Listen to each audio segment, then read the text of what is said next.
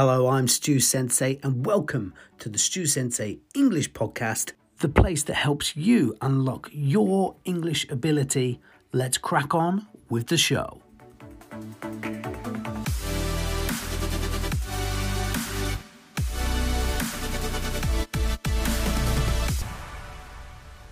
Hello, welcome to the Stu Sensei English Podcast with me, Stu Sensei, and today's guest, Mike from Happy English New York. Today we are talking about what is the best way to use a textbook. Here we go. I don't know about you, but around about half of the questions I get online around pronunciation, but the other half are around grammar or vocabulary. A lot of students are looking to improve their grammar and become more consistent. What methods do you usually suggest to your students to help them improve that? It's the same for grammar and vocabulary. If you learn something, write a sentence or two or three that are true for you or true in your world with that grammar or that vocabulary, and memorize your sentences. So if you learn a conditional sentence, right? So if it rains, first conditional, if it rains tomorrow, I'm going to take an umbrella. If it rains tomorrow, I'm going to stay home. If it rains tomorrow, I'm going to get wet because I need to go to work. Or whatever your sentence is, that's true for you or true in your world. If it rains, my mother always takes the bus instead of the car, if that's true in your world. So, grammar books and vocabulary books are good, but the examples in them have no connection to your life. And so that's why I feel people have a hard time remembering grammar and vocabulary, because none of the examples that they're reading have anything to do with them. And so I really feel you have to internalize it and personalize it. And so whatever it is, if it's new vocabulary, you learn a phrasal verb, put off means to delay or postpone. And you go, I don't have an example. Oh, you mean you haven't put off anything recently? Yes. Right. I haven't put off anything. That's your example. I haven't put off anything recently. So to me, that's the best way to remember. And then what you do is you in your notebook, you write the word, you write the definition in English, or you write the grammar sentence if it's a grammar pattern, and then you write two or three sentences that are true for you or true in your world, and then you study those sentences. Get flashcards, from the 20th century, little pieces of paper, and you write the sentence on a paper, and you drill yourself with your sentences. Yeah, I'm sure if you do that on a daily basis, after a week, you'll remember that grammar better than the exercises on the right-hand side of grammar and use, or the left-hand side. And grammar and use is a good book. Vocabulary and use, good book. But you need to take it to the next step and use your own examples from your own world. And then you go, oh, okay. I often think it's that. I think that's the best way. Many people are worried about the mistakes they make, but I often think that the emotional attachment with the mistake that you make actually helps you learn the thing that you're trying to learn. So similar in what you're saying here, like you're creating an example that means something to you.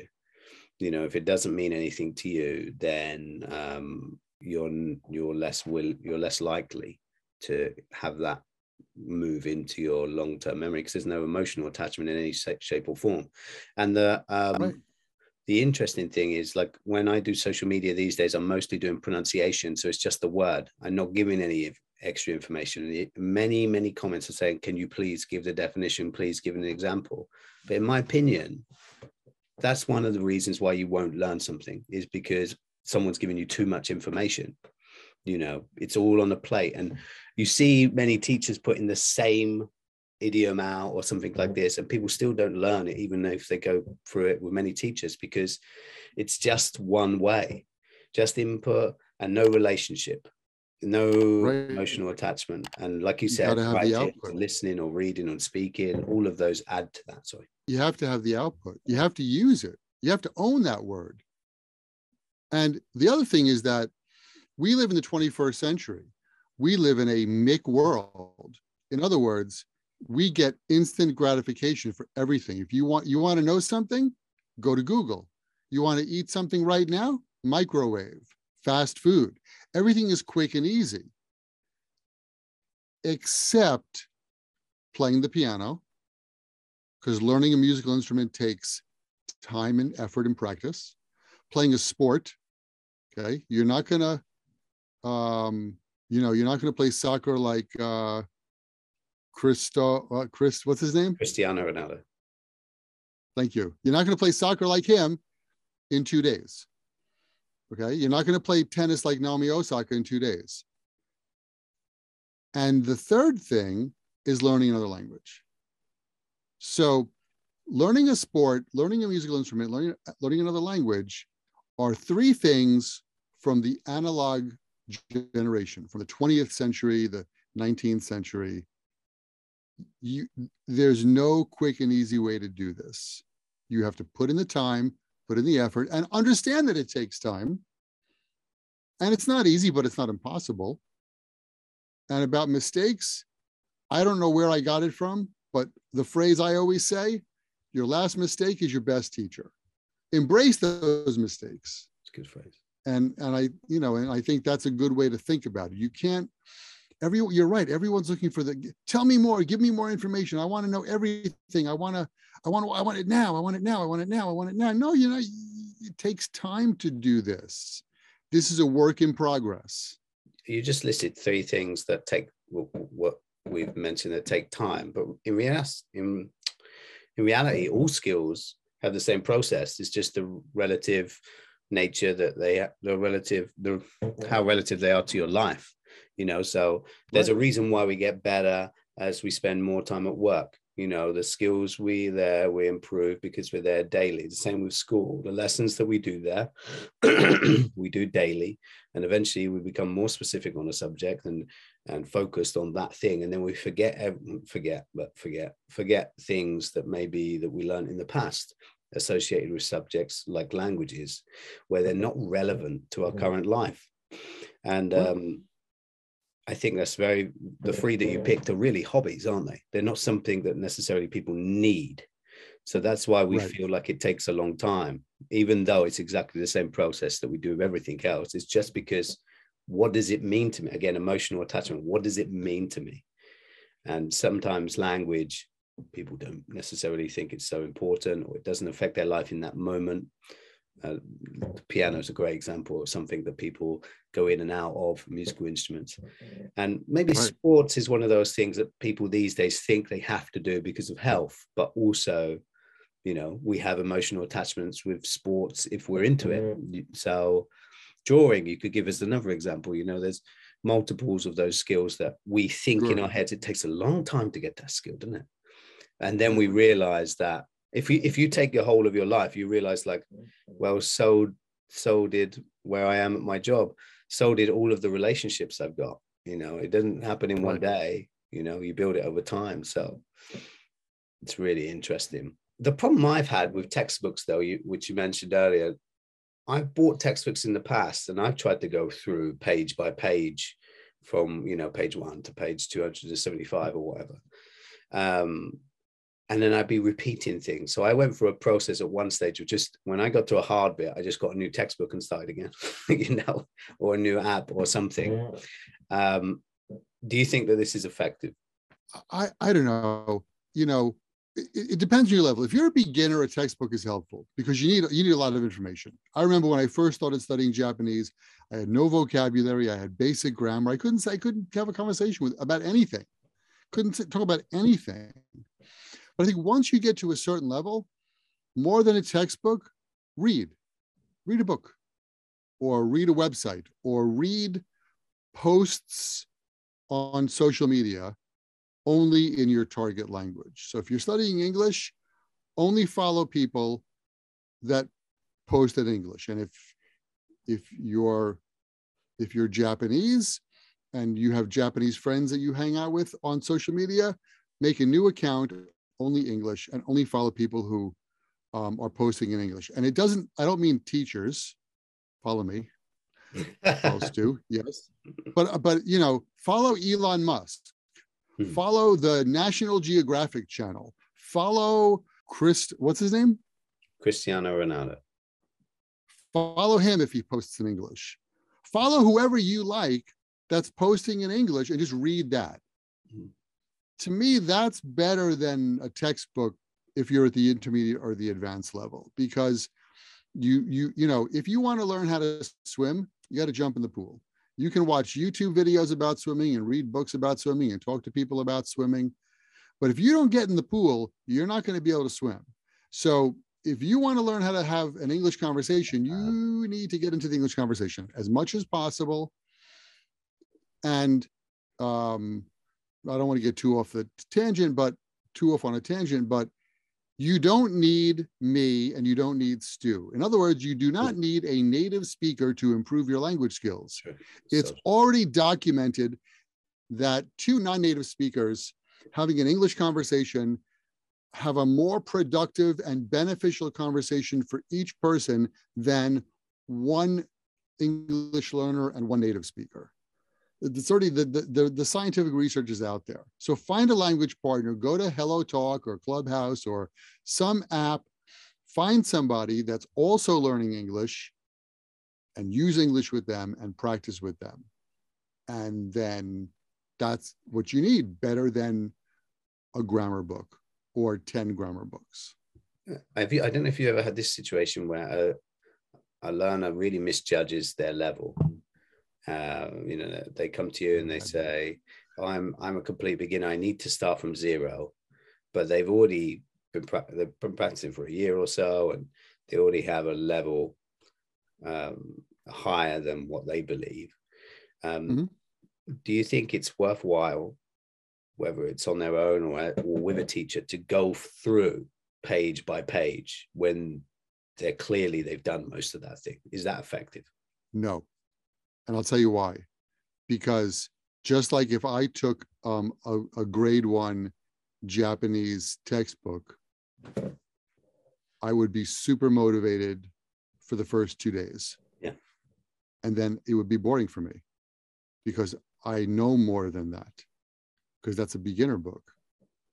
So we are all busy adults. Everyone has a job. Everyone has a responsibility. You might have a family. You might have kids, right? So the time that you can spend to work on improving your language skills is really limited. So do something that motivates you. If watching Modern Family or Friends or some other TV program is fun for you, then get the script online, because you can find the script for any TV program online, and watch that and study the script. If you're into, cooking, go to some cooking websites in English and learn to get the recipes.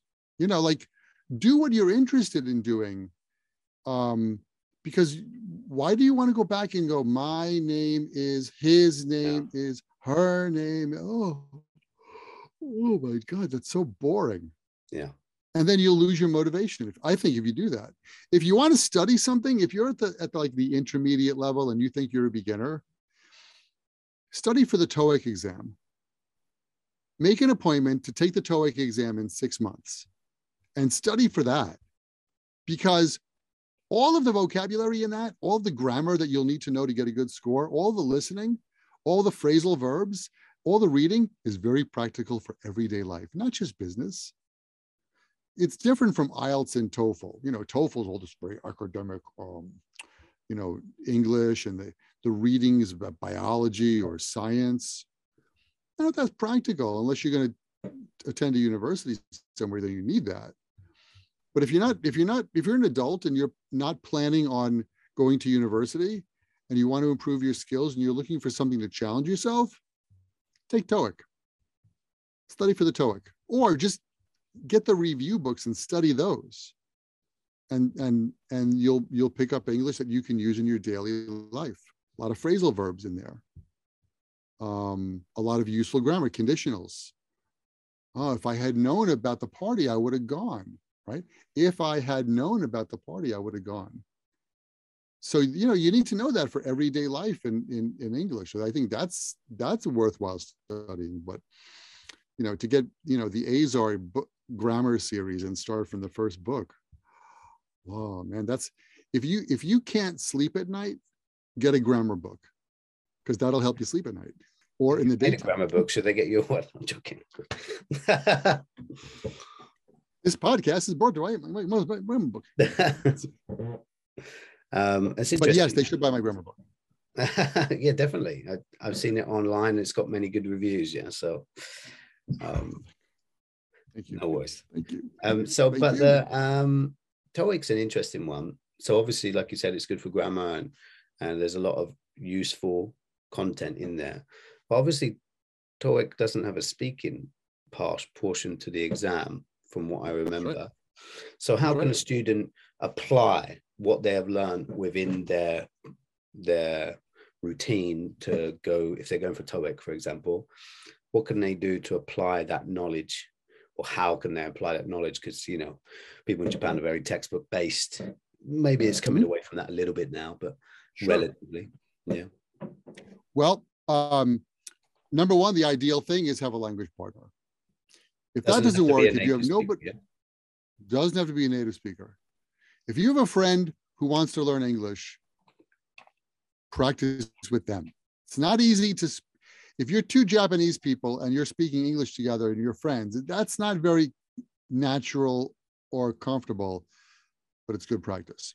But if you don't have anybody, if you're in a situation where you're the only one in your universe, you're the only one in your world that's studying English, you have to talk to yourself. Okay. Now, one way that you talk to yourself is you can record yourself, pick a topic every day. There's a teacher online, Jonathan. He has a speaking challenge. Every day there's a topic, every month, and you get a topic and you speak, you record yourself doing that. It's a habit to every day speak. Or when you go to the grocery store, because when I studied Japanese, this is what I did. I love the grocery store. And you go to the vegetable department and you say, the bananas are cheaper than the apples. But the apples are more delicious than the bananas. Now I'm practicing the comparative. Ooh, if I had more money, I would buy the melon. Sure. The melon is the most expensive fruit in Japan. Something like that. And then you use what's around you. You walk in front of the shoe store. Another great example. Oh, the brown shoes are much more expensive than the blue shoes, but the blue shoes look a lot cooler. If I had the blue shoes, I would wear them to a bar. If I went to a bar, I would get too drunk. And you just have this dialogue in your head. Or you open the fridge and you go, what am I going to have for breakfast? I don't feel like having eggs. I think I'll just have yogurt. Sure. You've got to get it out. You have to get the words out. So if you don't have anybody to talk to, you got to talk to yourself. Definitely. Okay. And I, all the advice that I've mentioned is what I've done when I was learning Japanese in the beginning. I used to talk to myself. I had little stickers all over my house. I would go into the bathroom in the morning. I'm brushing my teeth. I'm brushing my teeth. I'm washing my face. I'm washing my face. So I had that on the wall. And I would say that. So, to me, I think that's helpful because you want to be comfortable with the sound of English coming out of your mouth. Yeah, definitely. Right? I always tell my students, if the only time you speak English is when you're with me, you're not going to be comfortable doing that. You got to speak when you're not with me, when you're with other people, or when you're with yourself, or if you have a pet, talk to your cat. Definitely. I mean, that is definitely an issue you see many people struggle with, is they have an hour with a teacher and then they do nothing for the rest of the week. They don't open their mouth at all, and then they don't see any progress. So it's quite a difficult one, I think, for learners. But maybe as teachers, we're kind of guilty until maybe recently of not really projecting that they need to be practicing more. I've only seen that in the last 3, 4, 5 years. People say more about the effort you need to put in outside of the lesson, you know, Right. because it's a key ingredient. It's like, you know, I could have an excellent knowledge, but there's a very big difference. There's a reason why Cristiano Ronaldo is where he is and why I am not at the same level of him. And it's the level of practice he's put in. It really is the key thing, you know. Right. So That's why Eddie Van Halen played the guitar better than I do. Because he had the guitar in his hand all the time. You know, it's, you know, you put the time in and you get the effort. And, you know, I think I'm a great teacher, but if you come to me for a lesson once a week and you don't do anything for a week, you know, the coach is only as good as the team. Yeah. Right. If the team is good, the coach is good. If the coach is good, the team is good. But it's got to be together. You know, 100%. You have to put in the time, you have to put in the effort, and you have to do it. Because, you know, none of us language teachers, we don't have any magic fairy dust. I can't like go in my pocket and go and put the magic dust on you, and now you're a native speaker. We don't have that. If I had that, I would be covering myself every day with Japanese fairy dust. I can't do that. You know, you got to put the effort in. The sports team analogy is a good one because, you know, when you see quite often an exceptionally talented, we say talented, really it's a lot of hard work as much as any natural abilities that people have. But you see someone who is extremely good, and then one attitude change or mindset change because of a contract decision or something like this, and then their performance completely changes, you know, and becomes much worse because their mind is occupied by other things. And if we apply that to English, if we're not doing anything outside of if we're not spending enough time focused on English itself, we can't expect any improvement. So if your focus time is just that 1 hour a week, you've got to think, I'm speaking 2 languages. Imagine it's 2 sports. I'm playing 2 sports. I'm spending 1 hour on soccer and then 85 hours on basketball. I can't expect my soccer to change. The same with language, you know, if I'm spending 1 hour in English and the rest of my time within my native language, where maybe my tongue does different things, you know, different mouth positions. I'm not using a certain thing that I want to improve on, you know, so we can't expect to change. That's it for this episode of the podcast. You can find Mike at Happy English NY on Instagram, and you can come back next week for another great episode. Hopefully see you there. Ciao.